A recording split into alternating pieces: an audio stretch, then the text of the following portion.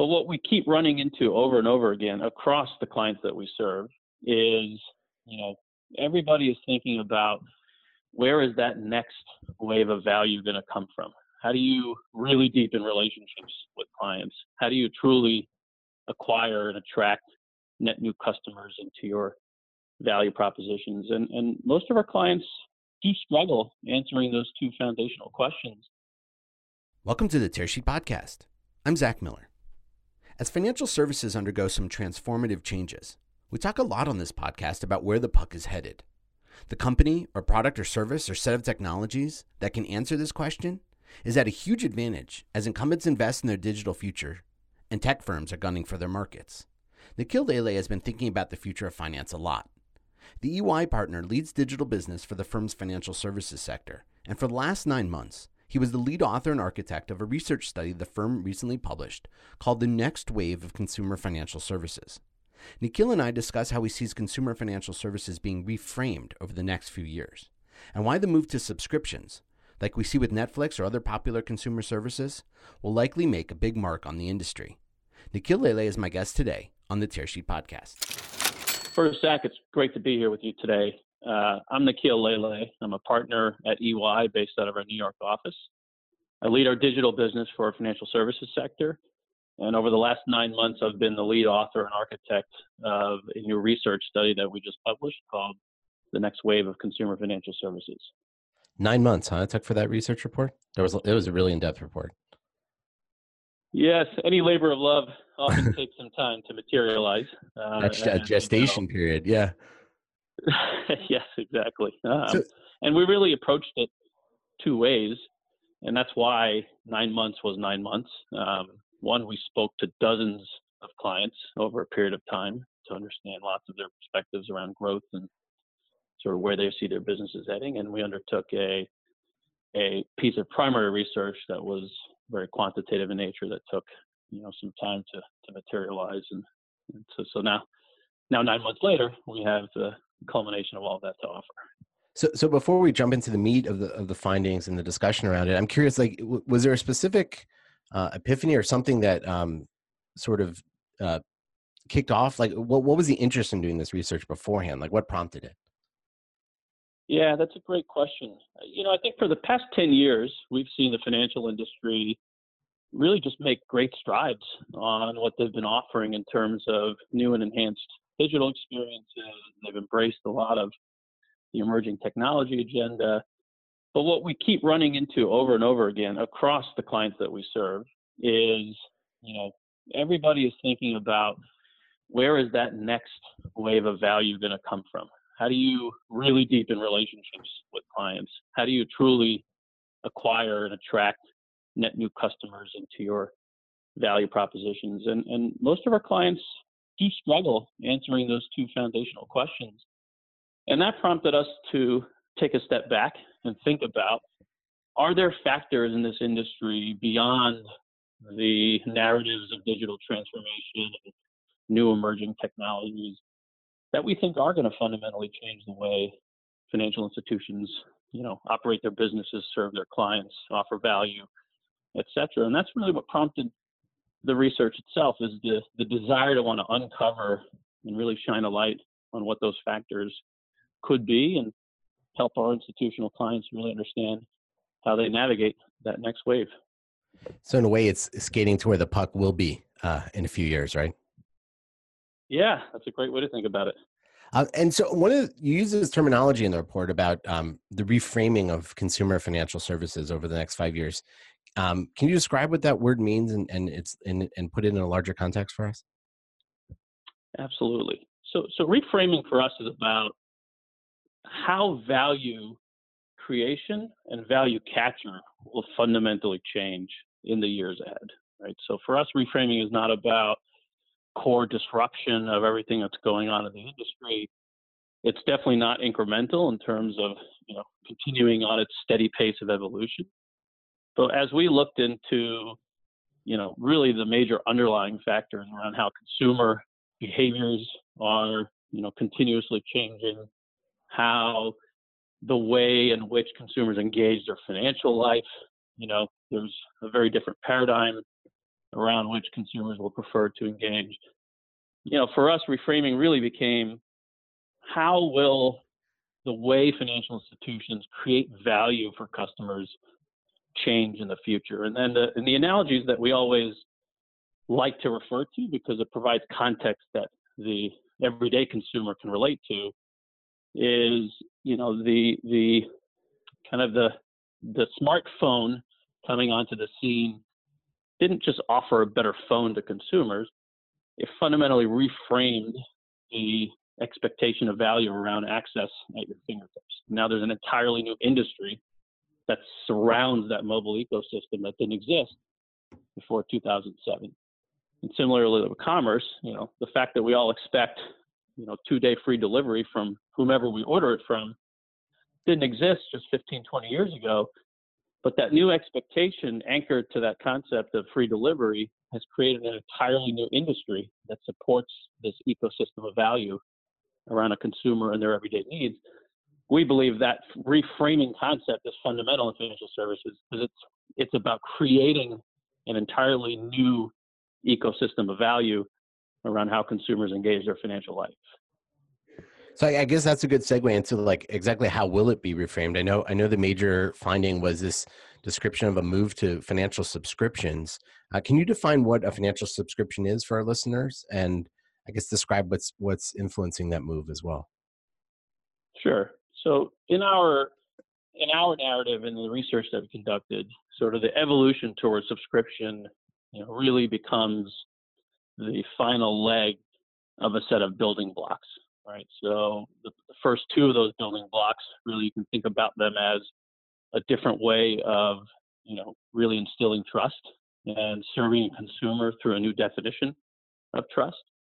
Second is really rethinking what a platform-based ecosystem is in financial services. So moving beyond the mobile apps and online experiences, really into this context of financial services integrated with a marketplace ecosystem, which is the way people consume and interact across all aspects of their digital life, is a much more embedded concept with finance.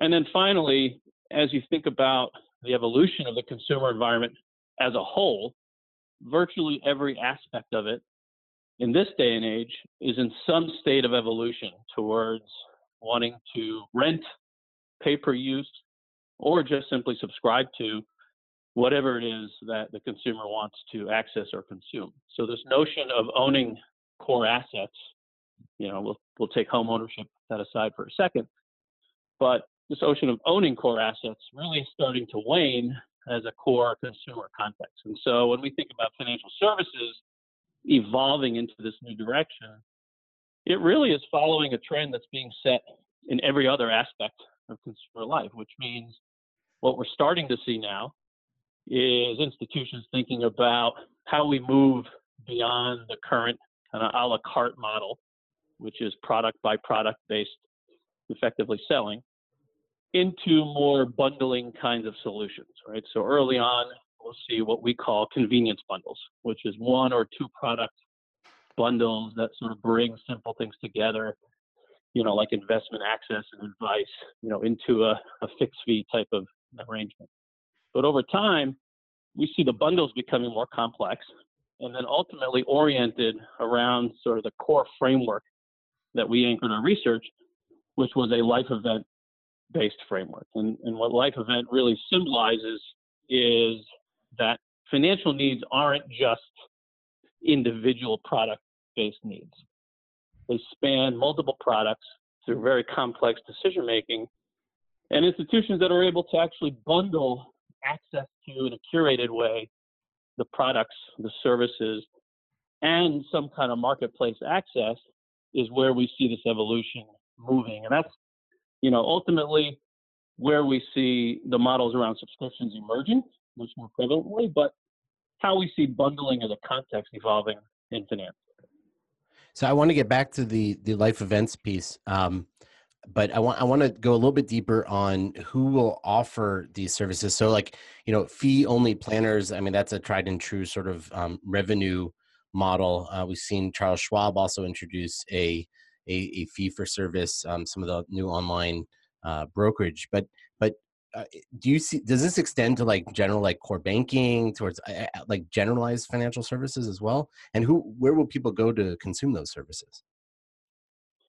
Yeah, that's a great question. So when we did the research and quantified really the impact of the new way of doing bundling and offering access to product and services on a more subscription or fixed fee type basis, what we really uncovered was the primary effects and probably the areas where we're going to see the biggest impact, at least in the next 3 to 5 years, on subscriptions really span three parts of this overall ecosystem more prevalently. And number one is in banking, because we saw that consumers across the board, especially the Gen Z, millennial, and even Gen X consumers, really show a strong preference towards their banks offering more holistic and lifestyle-based bundles that actually serve their needs much more holistically. And this is true both for their existing customers, for whom they can truly deepen relationships by access to a much more transparent and price certain, model of service, as well as for new customers whom they seek to attract, right? And so instead of attracting them based on purely a single product rate, which is either a low APR fee or a high yield on a savings account, they can attract them through the context of, a much more specific value proposition tied to helping and enabling life needs. The second aspect is around wealth management. And this is, in some cases, counterintuitive, but in other cases, very, very intuitive, in the sense that, if you're a core wealth management customer, and if you treat your wealth advisor as your primary financial institution, then there's a value you ascribe to that human relationship. And we see that value of the human relationship only strengthening over time. But what we're also seeing is that the large number of customers of wealth management firms still navigate the complex life and financial decisions that arise on their own. And so there's an unmet need that we uncovered where wealth managers who use this new context of bundling and fixed fee-based services as a means to deepen relationships and serve as a true client acquisition strategy will show and pay significant dividends based on the data that we have. And then finally, and this is where we really get into some aspects of what truly can become disruptive for financial institutions, is if you have a large technology player.